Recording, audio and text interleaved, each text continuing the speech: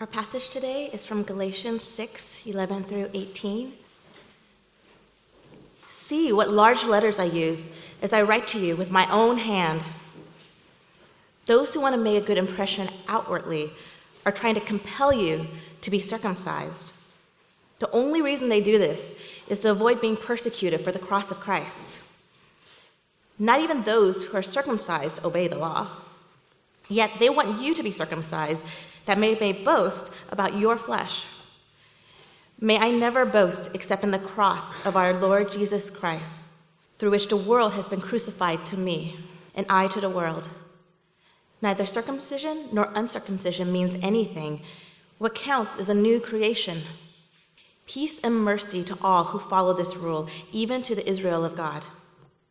Finally, let no one cause me trouble, for I bear on my body the marks of Jesus. The grace of our Lord Jesus Christ be with your spirit, brothers. Amen. Good morning, everyone. Good morning. Thank you, Grace. I feel accepted. Let's pray. Father, thank you so much for your word. We cherish it. We love it. And as we are closing Galatians, as our final study of Galatians this morning, Lord, would you, as always, show up? And so, Lord, we ask for your presence because that is what we cherish most here.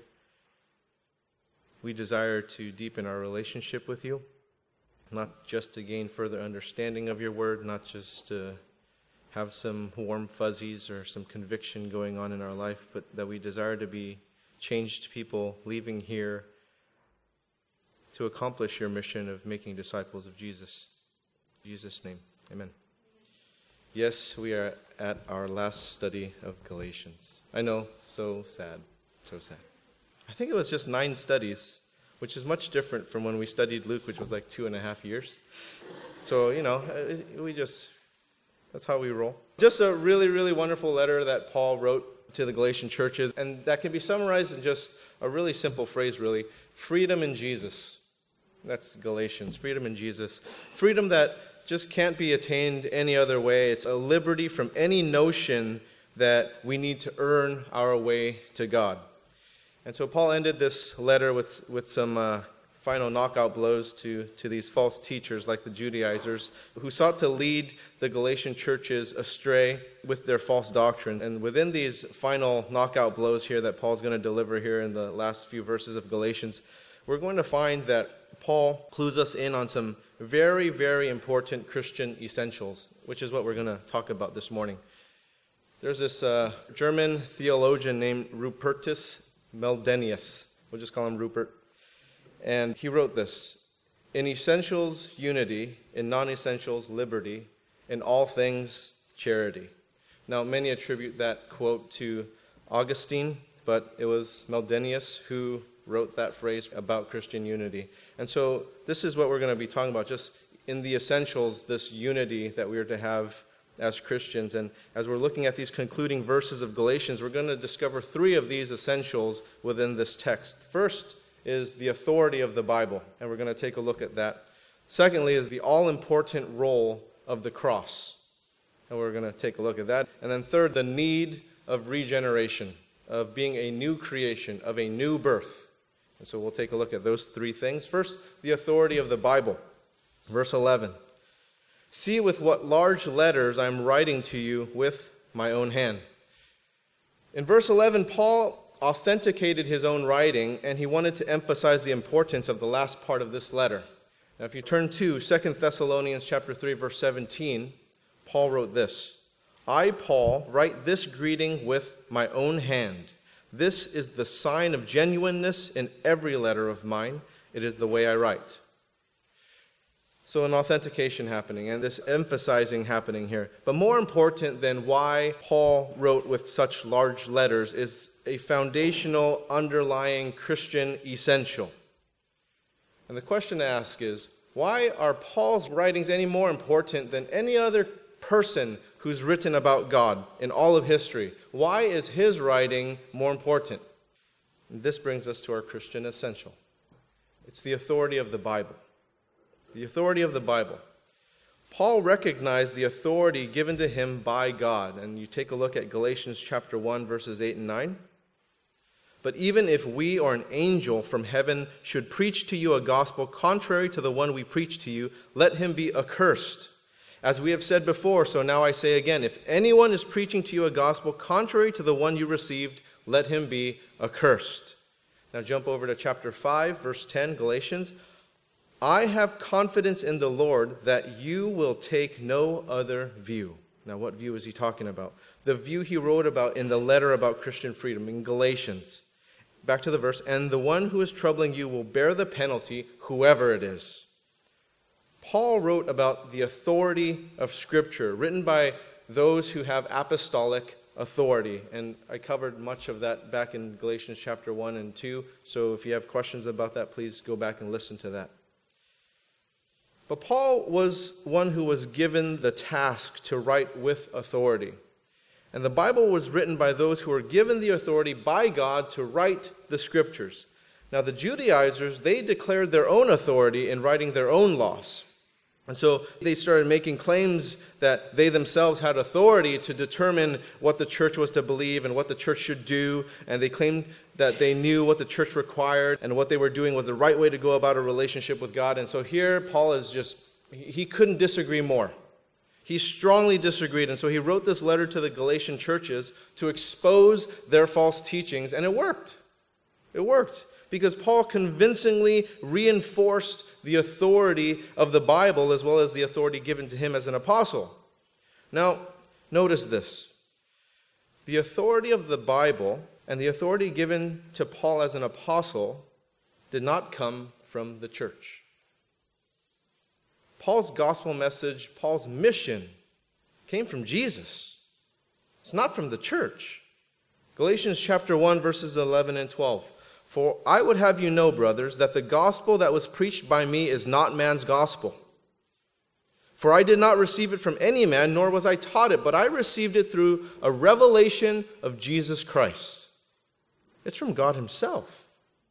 Now realize that the gospel we have is not a man-made gospel. It is not man-made good news. The mission given to you, the mission given to me, the load we are to bear, what we talked about several weeks ago, the good that is assigned for you to do is from God. That's from God. Our gospel message, our mission to make disciples, that is a divine mission. And if anyone takes away from the Bible or adds to it, false teacher. False teacher. When Paul wrote in verse 11, see with what large letters I am writing to you with my own hand. He knew where his authority came from. He knew where his mission came from. He knew where the gospel message came from. And the thing is, there is no such thing as an apostolic succession, where apostleship is given to someone else to carry on the apostles' work. That's not biblical. Apostleship is only given by God, and God gives that authority. The authority we have as apostles is not because God made us apostles, but it's because we have the authority of the Bible. That's what gives us authority. And the authority we have is from the Bible. It's not from any church. It's from the Word. It's from the Word of God. The Bible is the authority of the church. The church is not the authority of the Bible. This is a big problem in today's church. Authority is derived from the Bible. We don't dictate the other way around. Not any person, organization, government, religion, culture. The Bible is our authority. And if you do a study about the decline of any Christian denomination, all you really have to do is look at when they stopped looking at the Bible as the authority. That's all you really have to do. Biblical authority is paramount. And if the church doesn't have a solid foundation in the Bible, its authority, it's going to crumble. The first Christian essential, the authority of the Bible. Now the second one, the role of the cross, the all-important role of the cross. Starting in verse 12 here, Galatians 6. It is those who want to make a good showing in the flesh who would force you to be circumcised, and only in order that they may not be persecuted for the cross of Christ. For even those who are circumcised do not themselves keep the law, but they desire to have you circumcised that they may boast in your flesh. But far be it from me to boast except in the cross of our Lord Jesus Christ, by which the world has been crucified to me and I to the world. The cross is what Paul preached about, what Paul boasted about. Galatians chapter 1, verses 3 and 4. Grace to you and peace from God our Father and the Lord Jesus Christ, who gave himself for our sins to deliver us from the present evil age. It's the cross.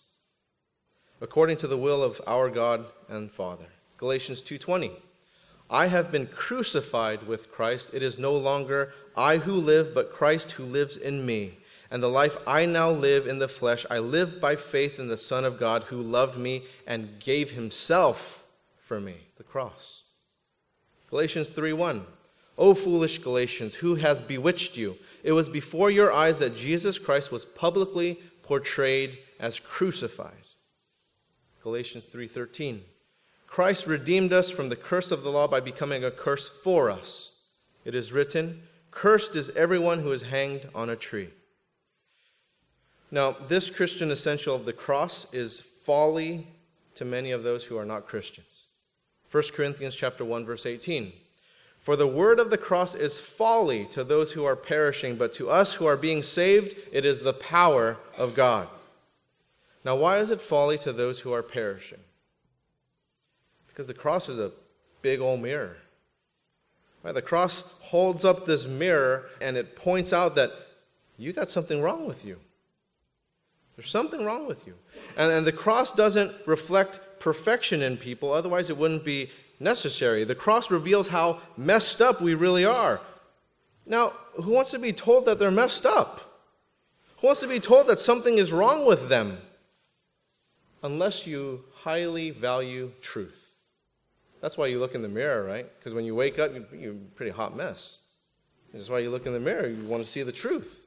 But if you don't want to see the truth, then you ignore the mirror. You don't want to see that because you want to just kind of go on with however you want. So who wants to be told you're a sinner? You need God, that you can't do anything except have faith in the one who hung on the cross in your place. Galatians chapter 3, verses 13 and 14. Christ redeemed us from the curse of the law by becoming a curse for us, for it is written, cursed is everyone who is hanged on a tree, so that in Christ Jesus the blessing of Abraham might come to the Gentiles, so that we might receive the promised Spirit through faith. Now, what was the blessing of Abraham? Well, I think first we have to look at who Abraham was. Who was Abraham? Abraham was a friend of God. A friend of God. Now, because of sin, we are born enemies of God. So, how does one born as an enemy of God become a friend of God? Now, the false teachers will say, well, you have to do this, and you have to do that. And to become a friend of God, then you have to do these things. And it's just like the Judaizers, because the Judaizers were saying, friend of God, you need to get circumcised. That's a messed up friend that makes you get circumcised, right? I mean, that's messed up. Or like many people believe, I'm relatively good. I'm relatively moral. I'm a friend of God. I kind of stand for the same things as God. According to the authority of the Bible, you're wrong. You're wrong. The only way to become a friend of God is through Jesus' death on the cross. God is holy. God is just. He judges sin. So unless that sin is taken from you, unless that penalty is taken from you, you're guilty. And so that's what Jesus did. He bore your sin on the cross. Jesus bore our penalty of sin because we can't free ourselves from its enslavement. There is no other way to be free from the bondage of sin unless you pay. You personally pay. But if you personally pay, then you're dead. There is no relationship. You're dead. And so Jesus pays the penalty. Then you can have life. And there is no amount of religion and there's no amount of good that one can do to free themselves from the bondage of sin. It is only through trusting Jesus to lift that burden of sin that one may be free from it. And that is an act of faith. Galatians chapter 2, verse 16. Yet we know that a person is not justified by works of the law, but through faith in Jesus Christ. So we also have believed in Christ Jesus, in order to be justified by faith in Christ and not by works of the law, because by works of the law no one will be justified. If there is any other way to God, then the cross is unnecessary. Right? It's unnecessary. Galatians chapter 2, verse 21. I do not nullify the grace of God, for if righteousness were through the law, then Christ died for no purpose. So the cross, what Jesus did to atone our sins, the role of the cross, that is a Christian essential. Because without it, there is no forgiveness of sin. There is no way to God. And this exclusive claim of salvation, that doesn't sit well with people. Because we like to have options. We don't like exclusivity. We like to have options. We like to determine how we want to do things. Now, think about this. Christianity would be accepted just like any other religion out there if it weren't for the cross. Wouldn't it? It would be the same thing. But if there is no cross, there is no Christianity. It's the cross that offends people. People are not offended by us doing good works, by us being advocates of justice, by us praying and being moral people and volunteering and serving our community. No one has a problem with that. Bay Area people love that stuff. But you bring in the cross, you've crossed them. Right? Seriously. We have a community garden back there. Everything's fine with the neighborhood and stuff like that until we put up a cross. There's a big upheaval in the community. For me, I'm like, I thought we paid rent. So we're working those things out, and you can pray for me. The cross points out that we aren't as good as we think we are. That's what the cross does. It shows us who we really are, and it shows us, you're not all that. You're not all that. And the only way to be free from the sin it reveals is to accept and trust by faith that Jesus bore our sins on the cross to cleanse us of our sins. That's the only way for the atonement of our sins. And that exclusive claim, that just bothers people to no end. How can you guys be so arrogant? But there is no Christianity without a cross. Christianity is not just knowledge and feelings about God. Christianity is a relationship with God. And that's impossible without the cross. There is no relationship. And without acknowledging you are a sinner in need of Jesus as your Savior, that relationship is impossible. No cross, no relationship with God. Christianity is living a life with God. And you can't have that without the cross. So the first two Christian essentials, the first one, the authority of the Bible. The second one, the all-important role of the cross. And now the third, the need of regeneration. Yes, I kind of plugged our church name in there. New creation. Okay, new birth. Starting verse 15. For neither circumcision counts for anything nor uncircumcision, but a new creation. Regeneration, new birth, born again. And as for all who walk by this rule, peace and mercy be upon them and upon the Israel of God. From now on, let no one cause me trouble, for I bear on my body the marks of Jesus. The grace of our Lord Jesus Christ be with your spirit, brothers. Amen. Now, what is the context of these verses?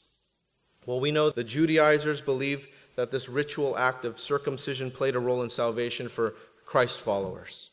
False. What they essentially were saying was that, Jesus' death on the cross, not enough.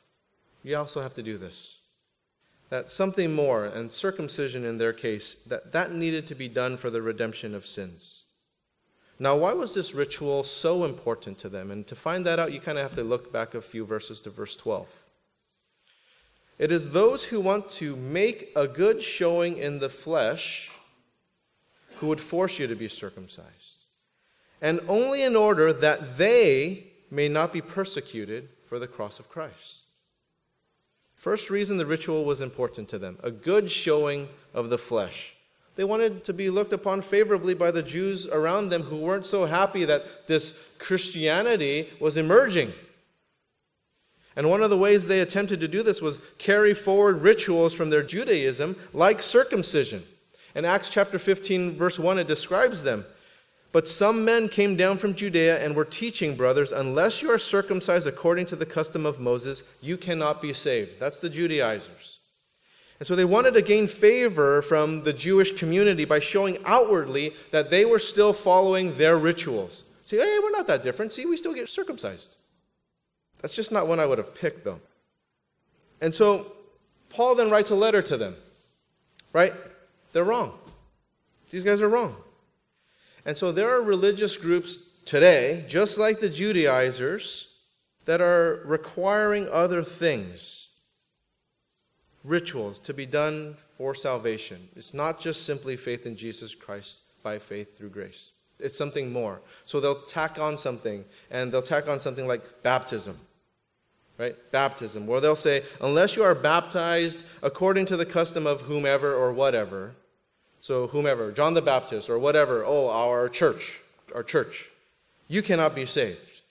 But we know this to be false, because Jesus said to the man next to him on the cross, truly I say to you, today you will be with me in paradise. He wasn't baptized. Right? Baptism is not a prerequisite of salvation from sin. It is a profession of faith in Jesus Christ, but it's not a requirement for salvation.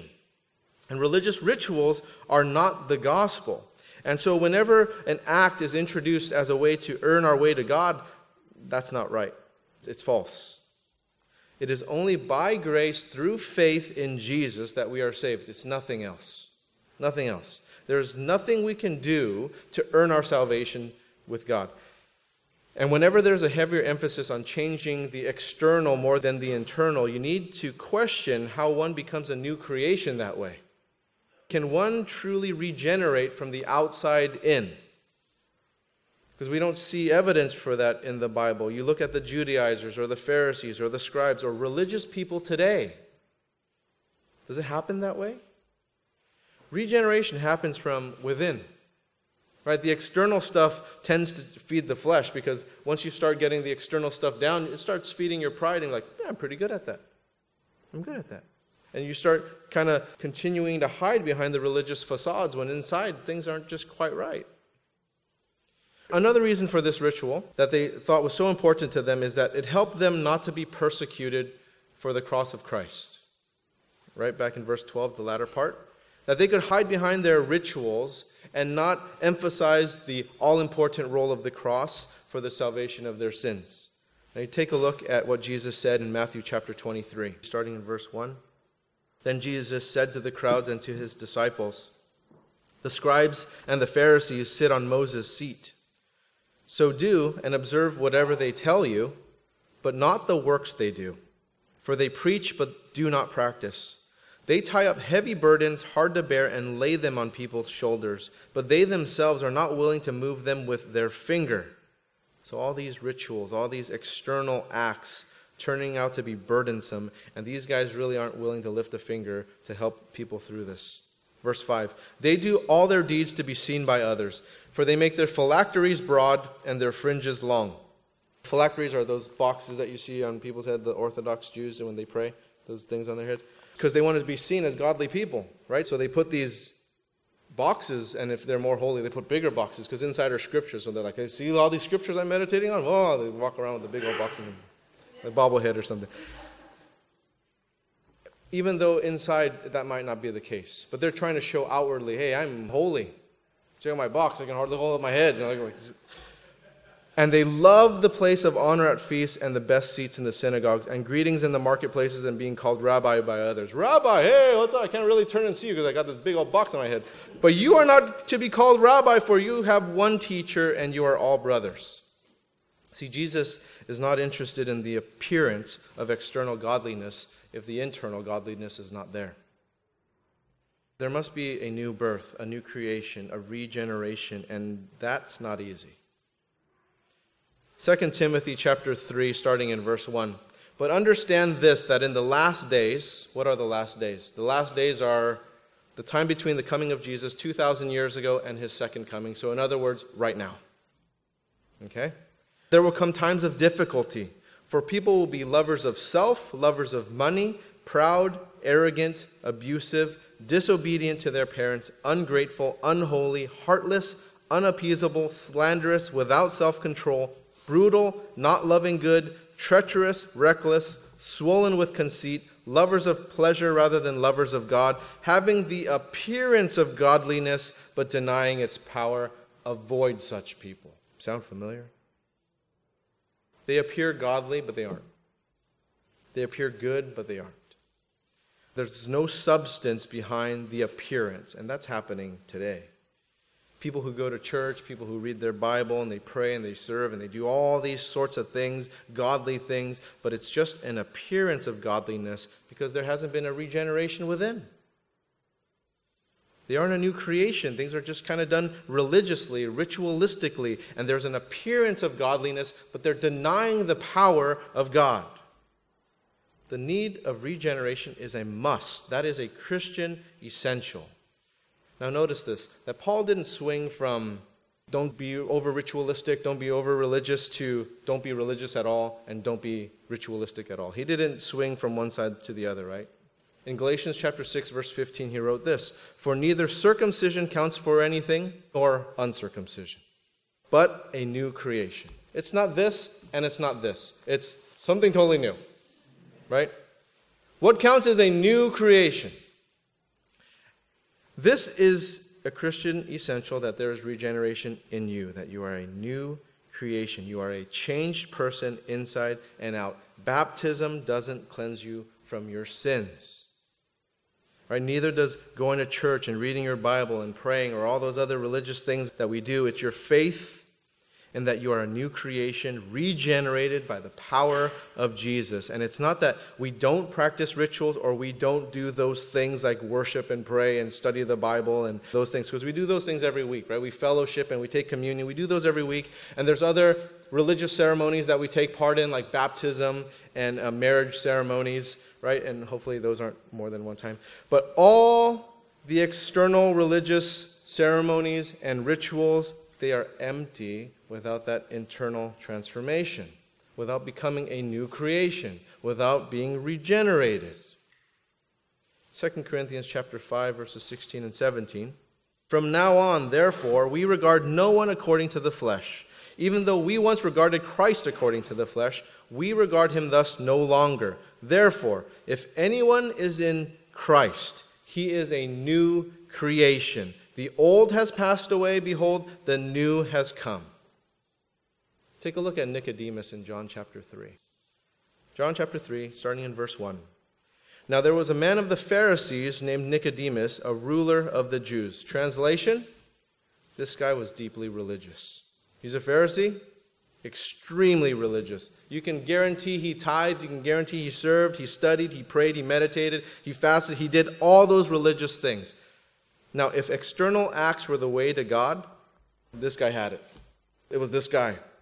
But it isn't about the external acts, as we will read in the following verses. Verse 2, "This man came to Jesus by night and said to him, 'Rabbi, we know that you are a teacher come from God, for no one can do these signs that you do unless God is with him.'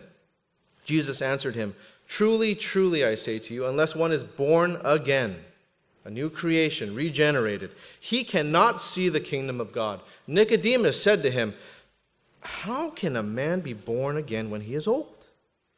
Can he enter a second time into his mother's womb and be born?" And so, in other words, you mean all my religious stuff isn't the way to the kingdom? Everything that I'm about, everything that I've committed my life to become a Pharisee, that's no good? Jesus answered, "Truly, truly, I say to you, unless one is born of water and the Spirit, he cannot enter the kingdom of God. That which is born of the flesh is flesh, and that which is born of the Spirit is spirit. Do not marvel that I said to you, you must be born again." No one else can do it for you. You don't enter the kingdom of God through your spouse, your parents, your grandparents, your church, your culture, your upbringing. You must be born again. John chapter 1, verses 11 through 13. "He came to his own, and his own people did not receive him. But to all who did receive him, who believed in his name, he gave the right to become children of God, who were born, not of blood, nor of the will of the flesh, nor of the will of man, but of God." See, the question isn't, what have you done to enter the kingdom of God? Because you can't do anything to enter the kingdom of God. The question is, are you born of God? Are you born of God? And so you see how we can't push people into making a decision to become a Christian. Right? You can't push your way to do that. That's not to say we don't encourage them to seek God. But realize people can't earn their way into the kingdom, so they can't do a bunch of stuff to say, "Oh, now I'm a Christian." They have to be born of God. by faith through grace. And how do we know someone is born of God? 1 John chapter 3, verse 9.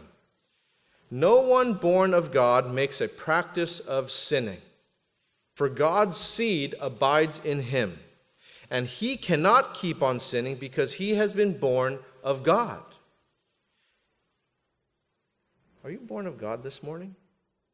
And the question isn't, are you perfect? Are you sinless? Because none of us are. The question is, has the practice, has the habit of sinning in your life, has it stopped?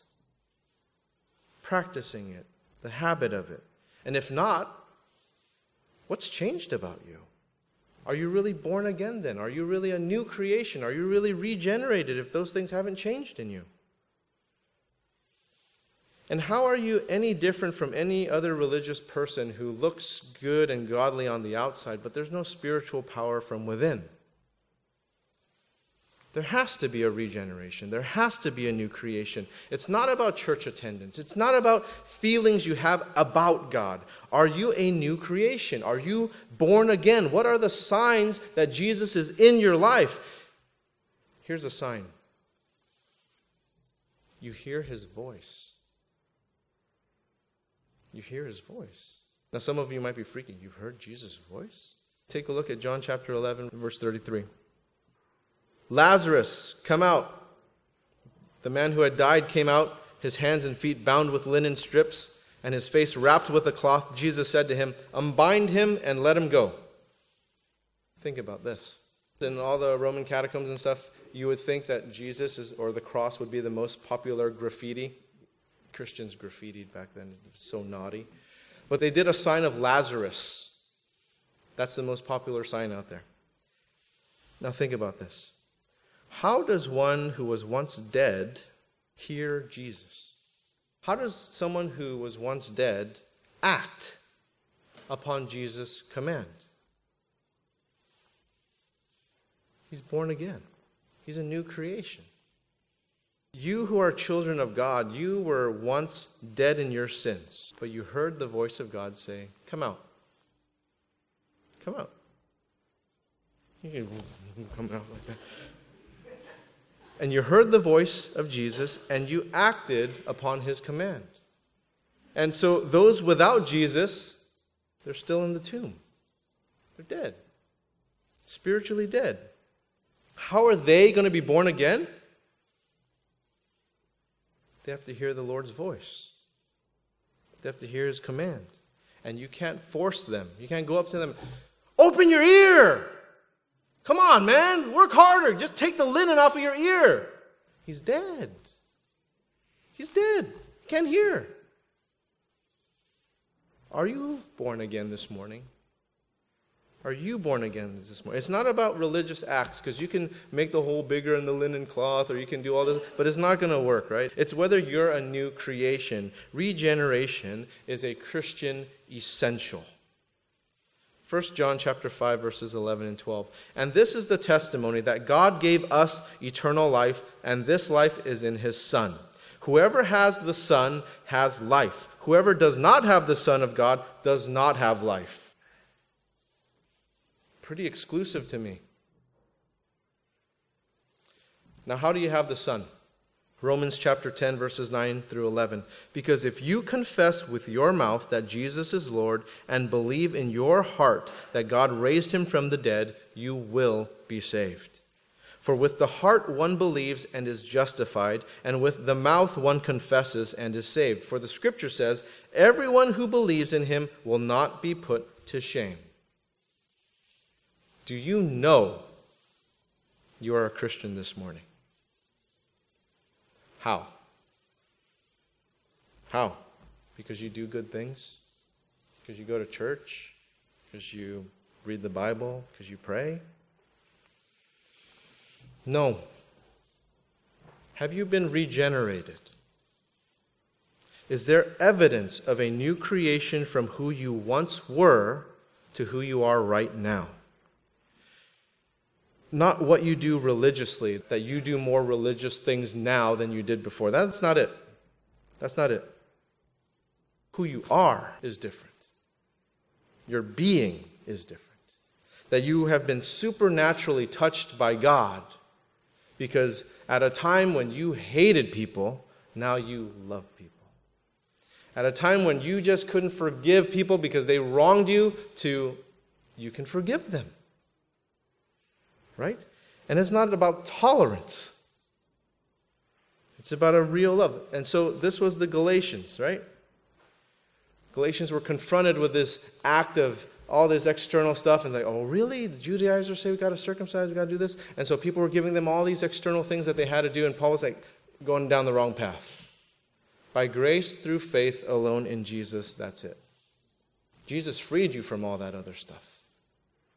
There's freedom in Jesus. You don't have to go through all those ritualistic things. Not that those things are bad, but those things are more of a acknowledgement, a profession of who you really are already on the inside. It's not the other way around. I'm out of time. It's 10:45. That was Galatians. Love it. Okay, let's pray. Father, thank you so much for your word, and thank you so much for your servant, Paul, who has nothing to boast about except for the cross of Christ. And we ask, God, that we would all leave here a new creation, that we would all leave here understanding the authority of the Bible, understanding the importance of the cross. And as we know that in our heads, Lord, may that be reflected in our lives. May that be reflected in the persons we are internally, that it just kind of flows out of us. I thank you for everyone here. I pray, Lord, your blessing upon them. I pray for your Holy Spirit to fill them to do amazing works beyond their ability and capabilities and giftings, that they would change people's lives because they have the gospel in them. That those people will hear your voice come out of their tomb. In Jesus' name, amen.